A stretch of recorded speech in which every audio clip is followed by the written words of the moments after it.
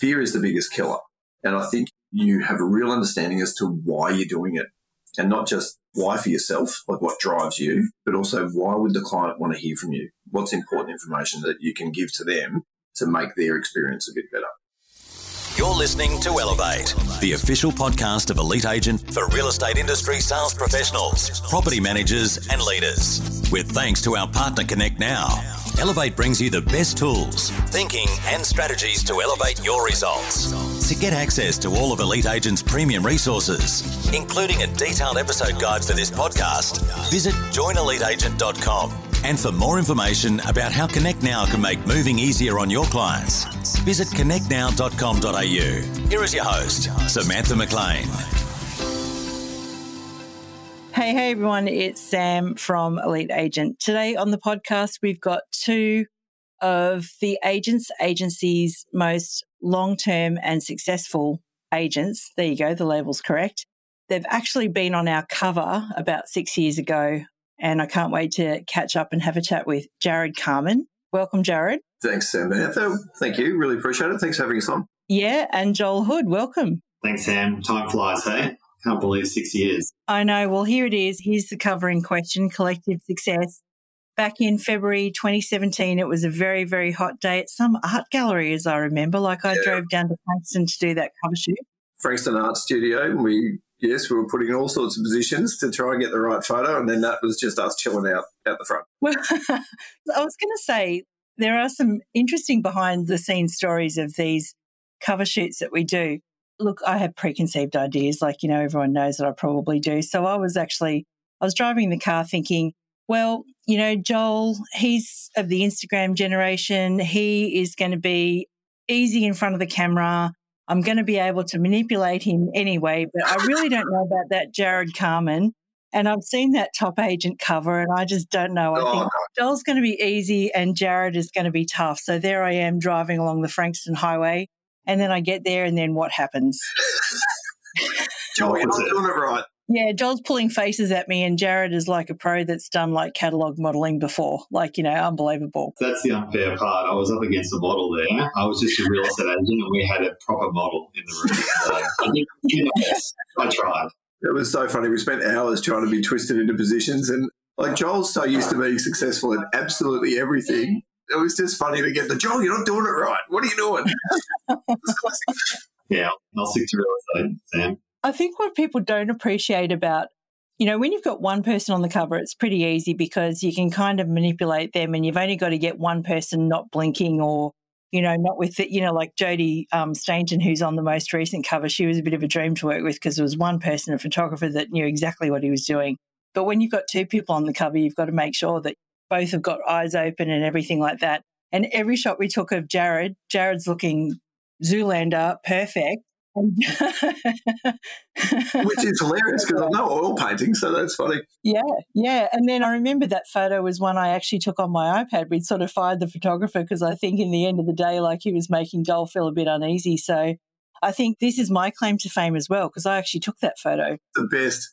And we're just chilling out going, oh, man, I'm not sure how many more photos we can actually take. And that was the shot.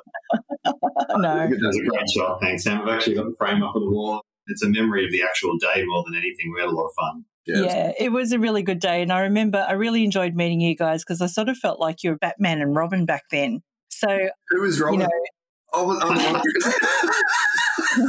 Batman and Batman. the one that I had trouble photographing. Guilty.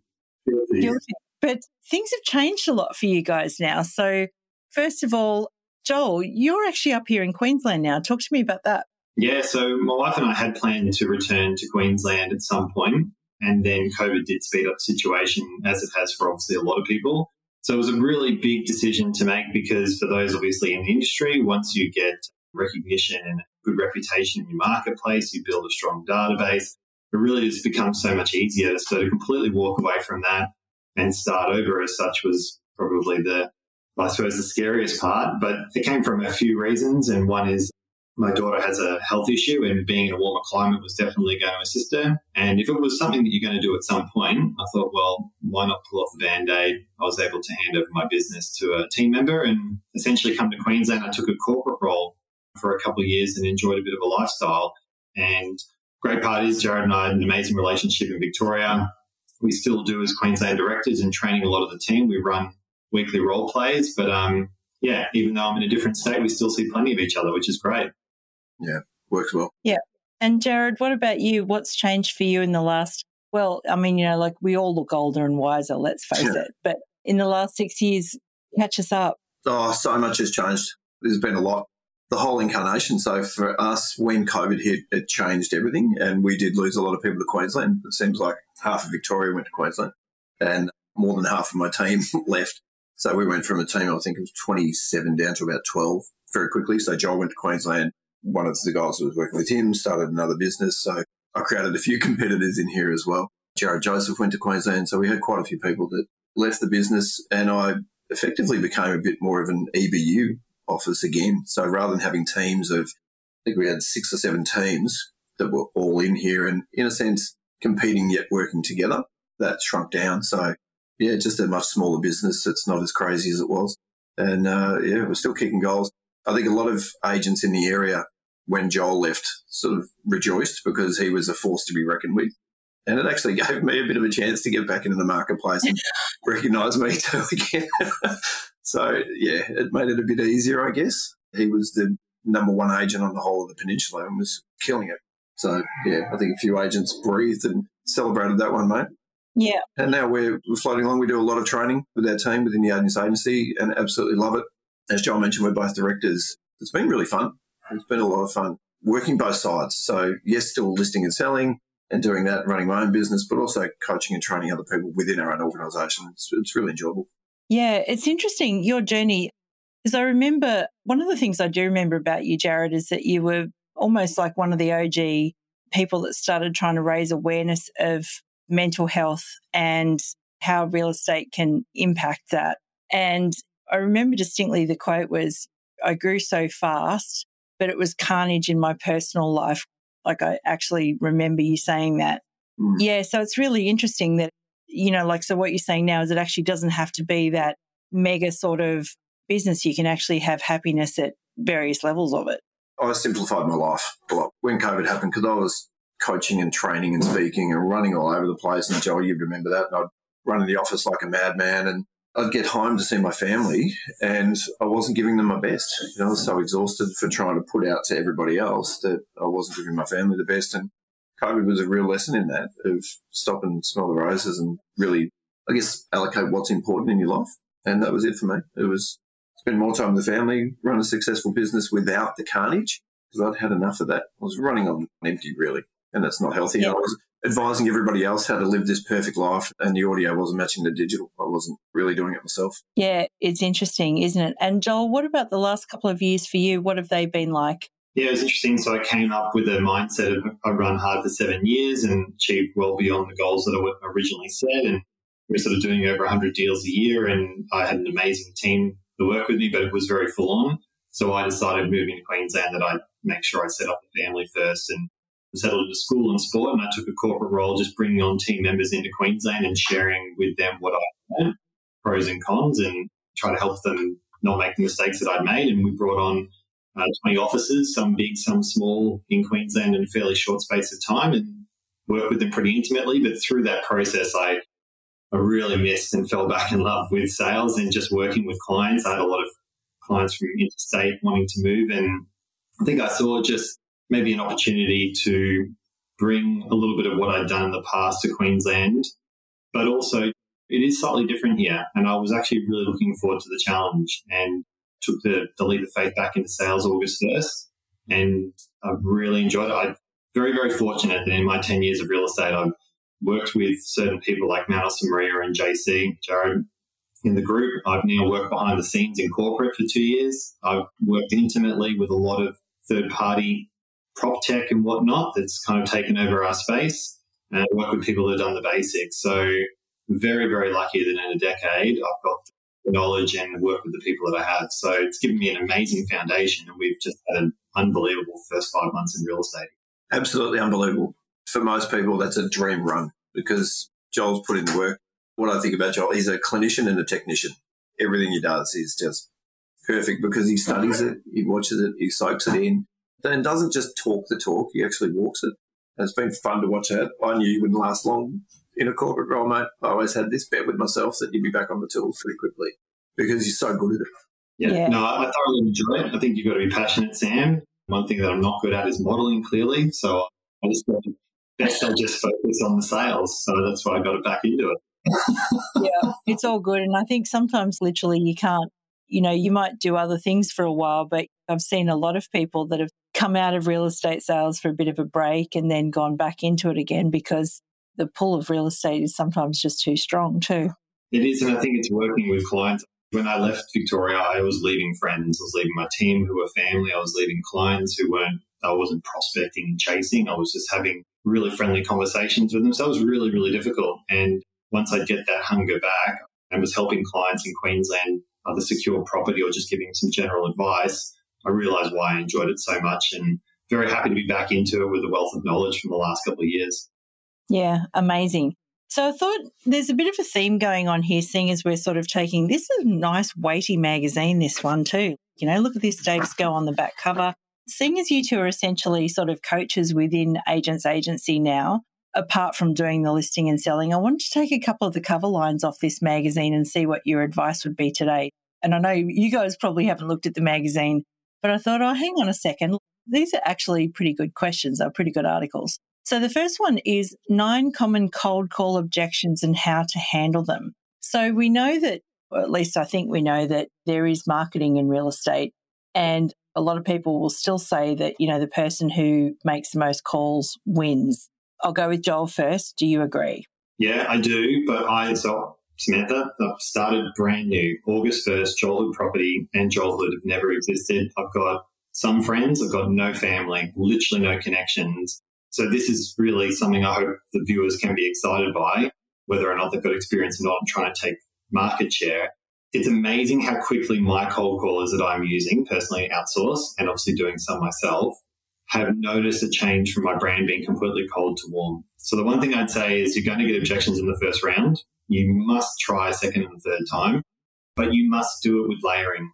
So if you're not hitting the letterbox or direct mail, email marketing, social media, pointer boards if you're allowed to do them, a billboard, sponsorship, whatever it is, you will find the cut-through rate, which my last session that I just got yesterday, will be very, very low, and it was exceptionally high. So I just encourage people not to think of it as I'm just going to call. Calling is part of the process of many different layers. You're going to see so much more cut-through if you're doing everything. Yeah, that's great advice.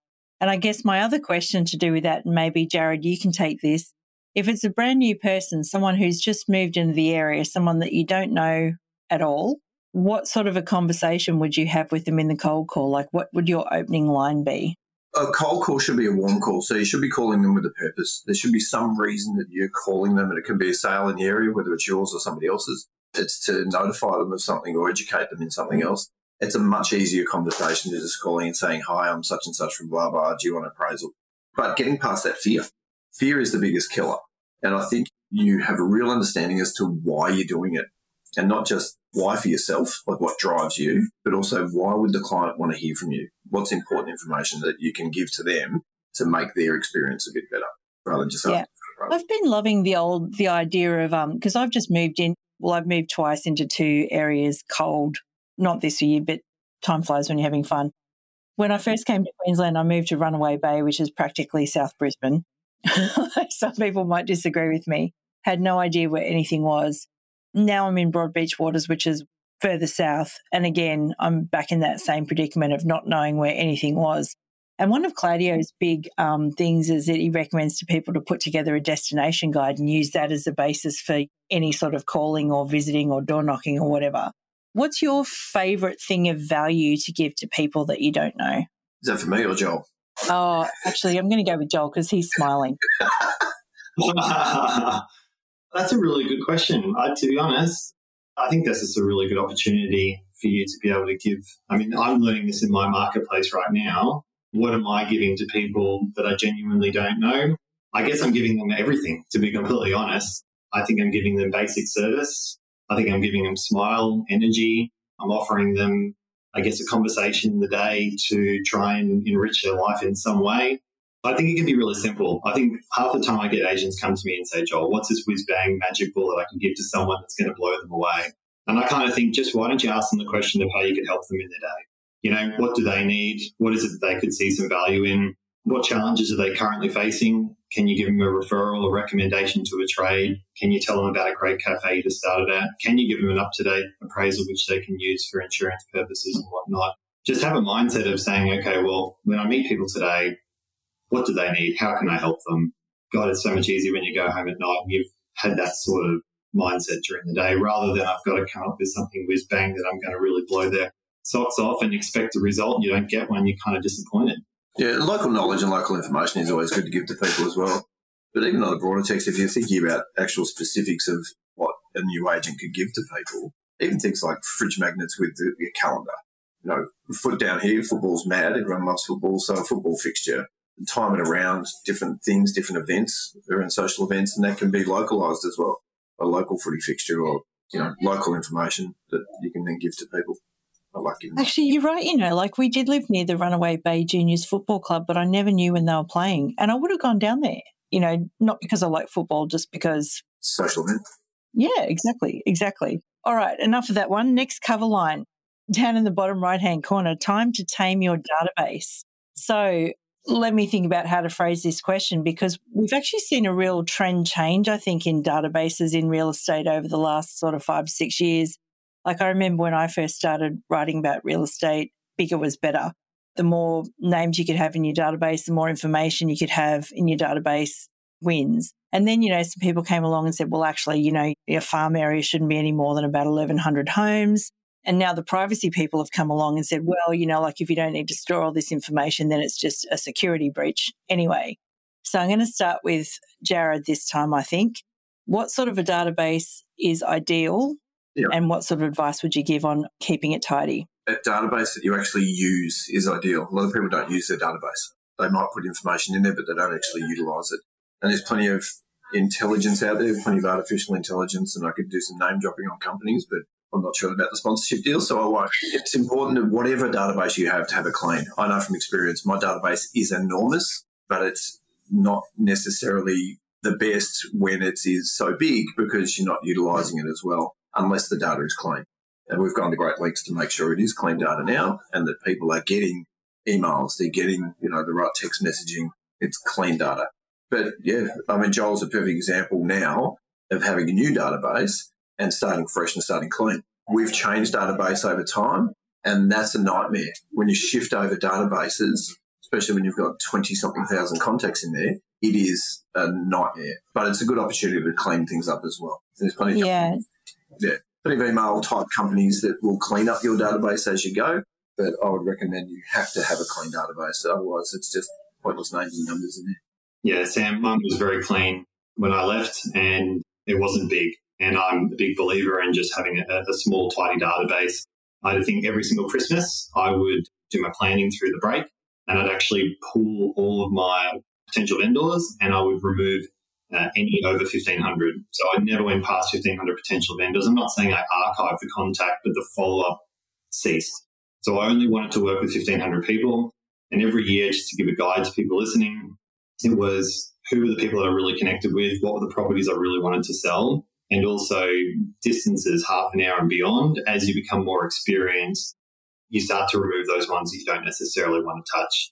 I just looked at the numbers and went, okay, my marketplace turns over 7% every year, 1,000 contacts, there's 70 listings, 1,500 contacts worked out just over 100.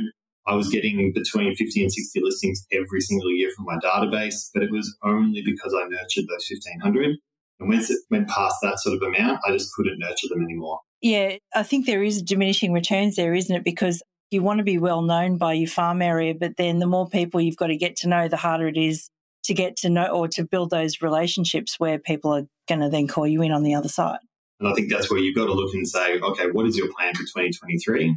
How many listings do you want? Where are they going to come from? The database is where your real estate career, in my opinion, goes from, zero to hero, or it goes from difficult to very easy, because these are people that want to refer you business. They want to do repeat business with you because they've experienced what you were like, whether that was as a buyer or obviously as a seller.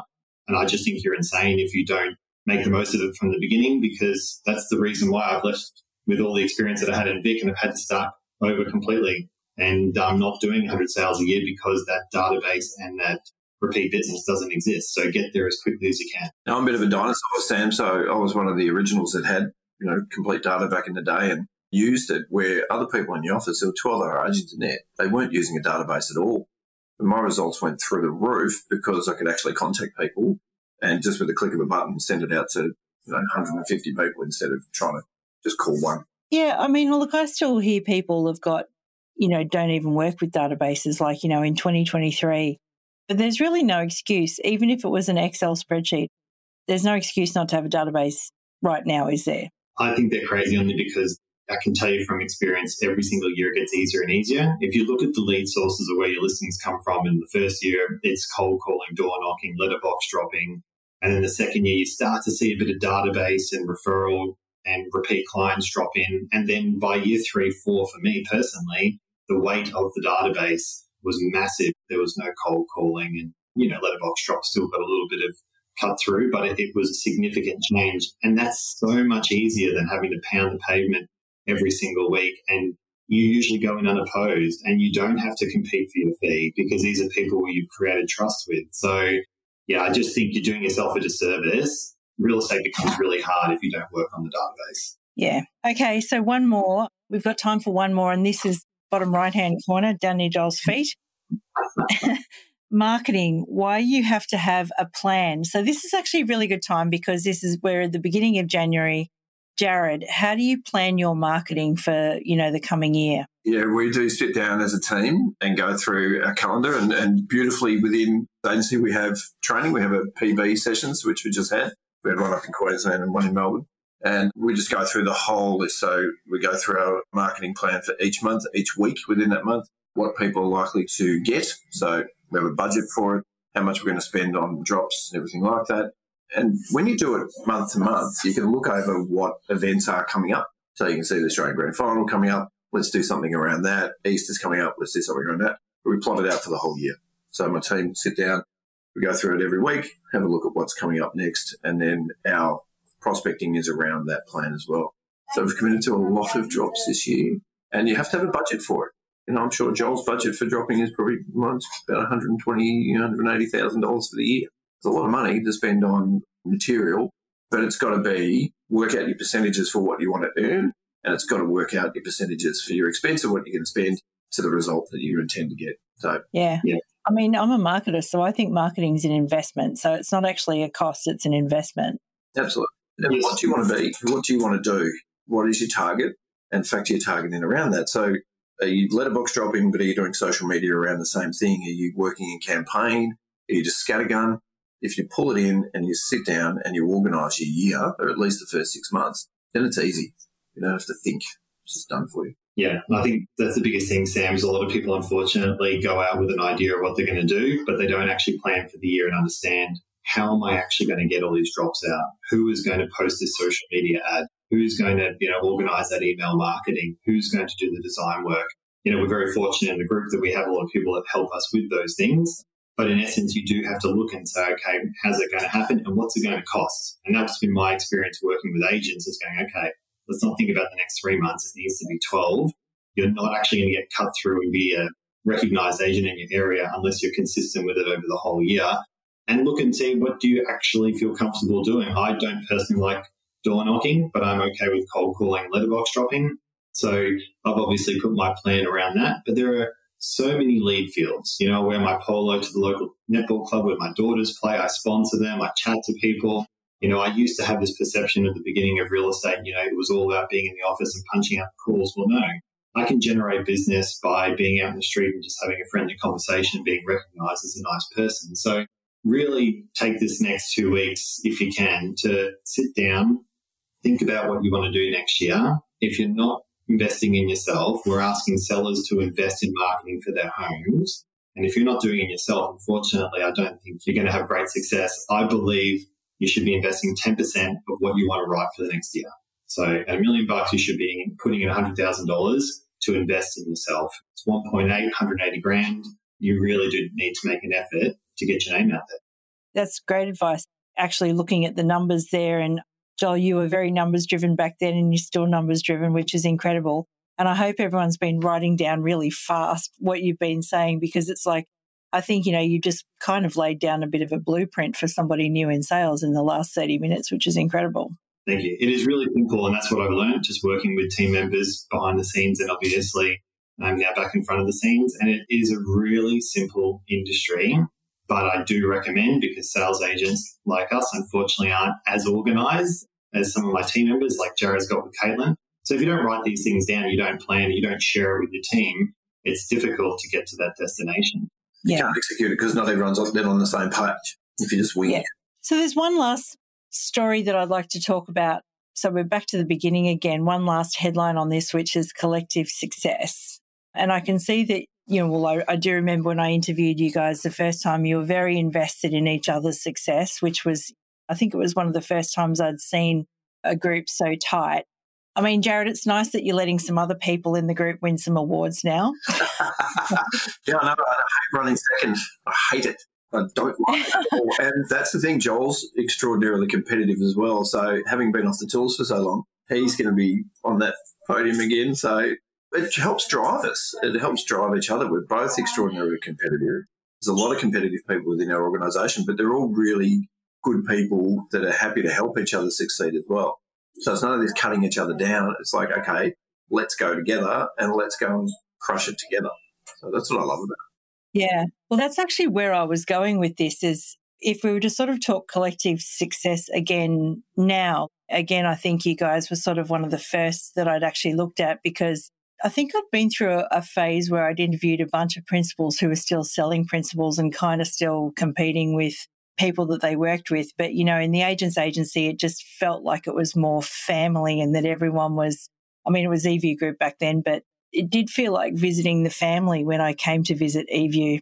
And I know that this has evolved again, particularly in Queensland. So now, Joel, you're back on the tools, but there's 22 offices. How do you guys sort of ensure each other's success up here? Yeah, it's a really interesting one, because I think that if you come from different backgrounds, I've noticed this with agents that have joined us from other franchises, and they unfortunately haven't had the culture that I was very fortunate to be a part of. I've learned if you're good at what you do, you're always going to be busy.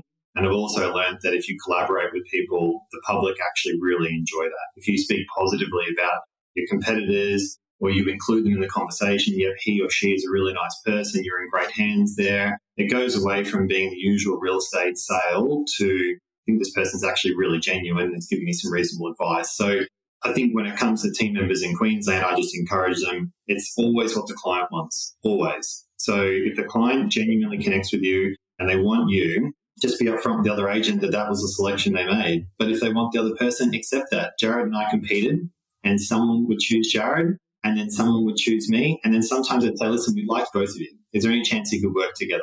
And of course we did. So I wouldn't recommend going in trying to pitch against the person. You're putting forward how you can help them, and then understand the decision and respect the decision that they make. But it's very simple. I've heard people say many times before, great agents don't get upset with that lost listing because they've got others to go on with. So, if you're just holding on to that one, you're going to resent your teammate or competitor. If you go, okay, that vendor made that decision, I accept it. It hurts, but, that's what they wanted, and we'll move forward. It's about emotional intelligence, and having the emotional intelligence and the resilience to just go, okay, I missed out on that business, but what did I do that I could have done better? It's an opportunity to learn. And that's how I've always looked at it. If I get beaten to something, don't go around kicking the cat and kicking the bin. Just learn from it, and maybe you weren't compelling enough. And that's where we were really good, because we would compete against each other, but you couldn't can the other agent. So you just had to be better. You just had to improve. You had to get really good at honing in on your craft and focusing in on what the client needed and wanted, and just provide the solution for that as best as possible, or better than someone else potentially could. Yeah, you just got to have an abundance mentality, guys. I just cannot encourage you enough to not think scarcity, think big, think that there's more opportunity out there, collaborate with your teammates or your competition, because if you have that mentality, I just find more opportunity comes your way. I really do. I was just thinking about something you said too, Joel, when you were talking about your database, is that you've really honed in on the people that you like to work with, the properties that you like to sell and things like that. And I guess that sort of matches up a little bit there with what Jarrod's saying too, in that some people will choose Jarrod, some people will choose Joel, but ultimately, if everybody wins, the rising tide lifts all boats. Yeah, and your people will find you too. You'll resonate with the right sort of people. Not all business is good business. It's not good for you and it's not good for them. You know, it sounds like a hippie, but the universe kind of takes care of it. If you're true to yourself, you're true to your values, the right sort of people will be attracted to you. Yeah, I believe that too, absolutely. Well, it's been amazing catching up with you two, and we've just figured that really you guys could have written this whole, maybe not the property management bits, but I mean, look, if we've got another half hour, we could go through them, but all 96 pages there just covered in half an hour by Jarrod Carman and Joel Hood. So I wanted to say thank you very much for coming back and sharing your wisdom. It's been awesome to catch up with you, and wonderful that you're making such an impact up here as well, Joel. If there was one thing that you'd like to leave everyone with, or one piece of advice for the new year, what would it be? And I'll start with Jarrod. Age before beauty. Take care of yourself and your health firstly, and then you can take care of other people. Good advice. And Joel? Yeah, give yourself a proper break, because I am seeing people still running, and I just reckon you're going to get to late Jan, early Feb and burn out. But use this. This is the time to build your roadmap. My success came from the planning, and I couldn't plan when I was still in work mode. I needed to detach, see the family, get excited about the new year, and then pen to paper just gets so much easier. So please, please, please have a proper break and plan properly for 2023. Yeah, amazing advice. Jarrod Carman, Joel Hood, thank you so much. Thanks, Sam. Thanks, Sam. We hope you enjoyed this episode of the Elevate podcast, with thanks to connectnow.com.au. Don't forget to get access to all of Elite Agent's premium resources, including a detailed episode guide for this podcast. Visit joineliteagent.com.